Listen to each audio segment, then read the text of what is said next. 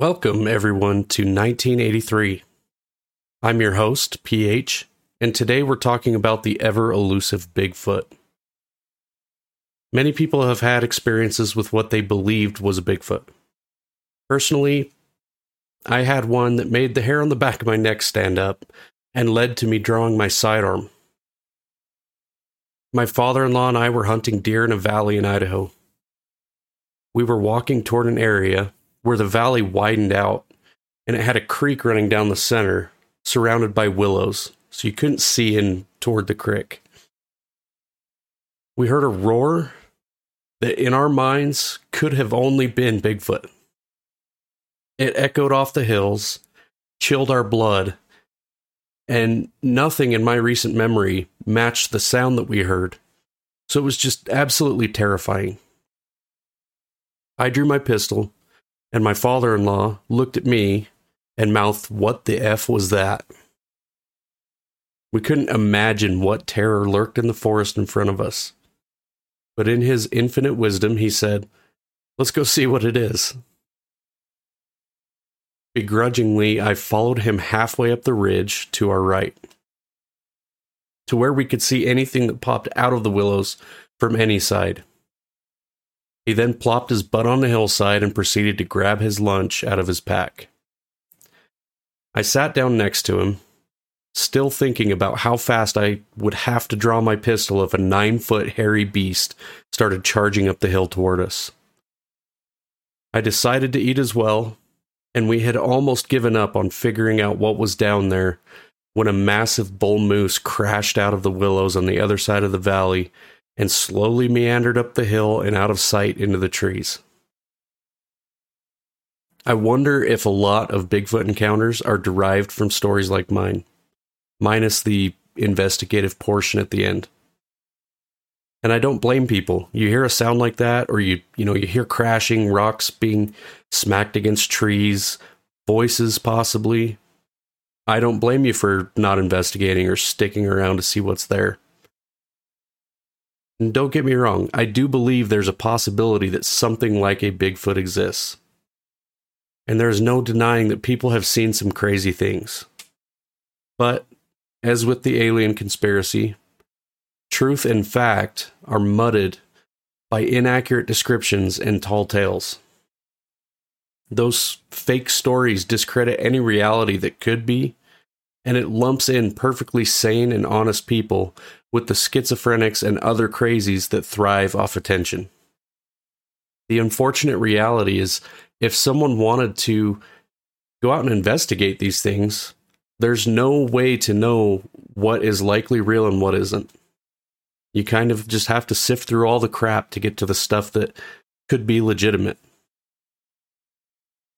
In the 1970s, the FBI agreed to help in an investigation to look at some hair and skin samples that were believed to be from Bigfoot. Now, it turned out that the samples were from the deer family and did not belong to anything outside of that. The fact of the matter is the government is helping, or at least they're looking into it. And that lends credence to the believers and some of the stories they've told. The article I read about it on history.com is pretty interesting, and all of the links to the articles that I talk about will be in the description. The investigation itself is 26 pages long, and it does have some promising evidence, but it leaves the theory that he exists inconclusive. Once again, we're back to square one. That's the great thing about a conspiracy, right? You can't prove or disprove it. There's a professor at Idaho State University that has shared his opinion on the subject. His name is Dr. Jeff Meldrum. I would love to meet this guy because he has some pretty convincing footprint casts, as well as some other interesting evidence. He appeared on History Channel's The Proof Is Out There recently, and went on record to say that he believes Bigfoot is real. Now, you have to take that with a grain of salt, because obviously it's the guy's job to study Bigfoot, and he has to claim that it's real.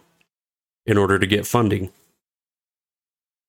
But he also is staking his reputation on the fact that if Bigfoot is disproven somehow, he could probably lose his job. I recommend watching that episode.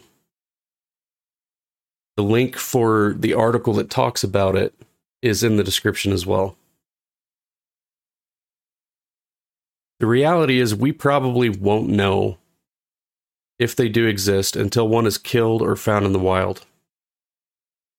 Pictures, video, audio evidence, stuff like that just can be fabricated so easily that without a body to prove it, the naysayers will be naysayers for the rest of time. There is a lot of hope in some people's eyes, but there isn't enough evidence to confirm existence. Unfortunately, Bigfoot will remain a legend for the time being. Thank you for listening to the podcast. If you liked it, make sure to share it with people you know. We're trying to keep the episodes a little bit shorter so that you can listen to them while doing mundane tasks, and it doesn't have to be, let me set an hour and a half aside for the episode. If you like that, fantastic. We'll keep making them like that.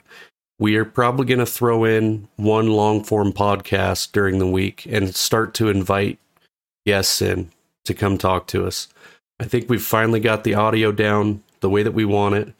So stick around. Make sure that you subscribe on whatever application that you're using. Share it with everyone that you know. And until next time, peace.